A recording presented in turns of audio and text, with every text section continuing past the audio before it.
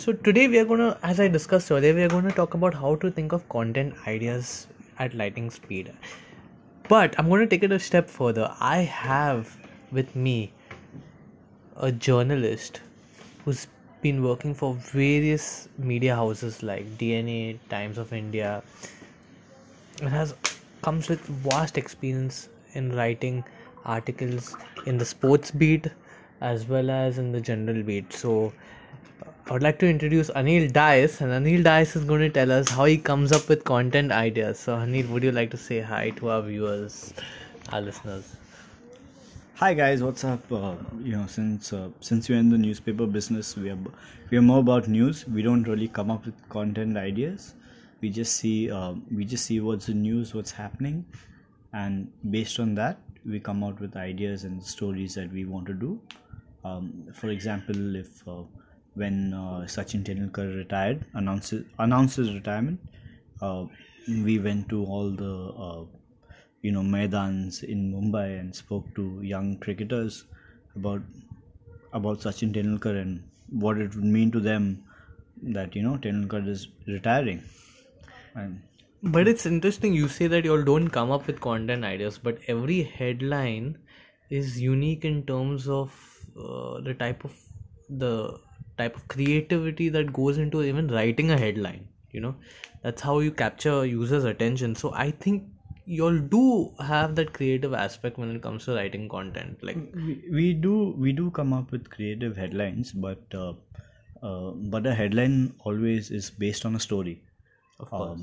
So we read the story, edit the story, and then find out the best possible point of the story, and then come up with a catchy headline. Because at the end of the day, we don't only want you to read the headline; we want you to read the story too.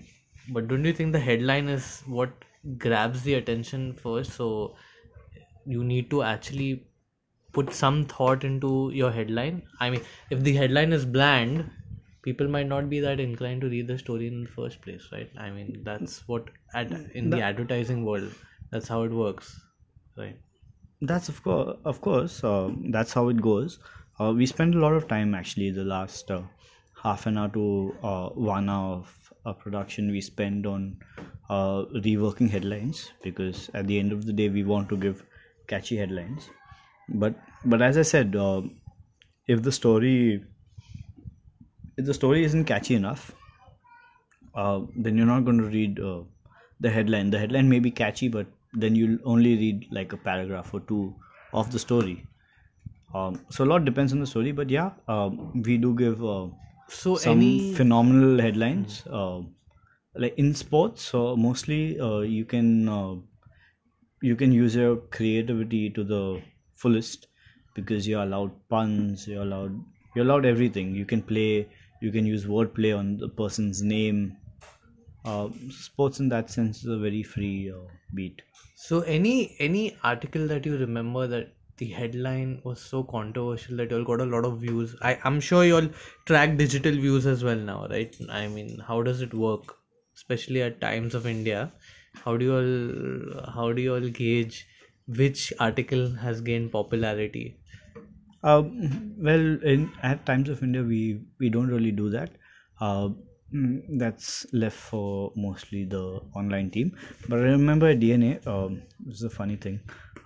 When Kohli, like being himself, did supremely well.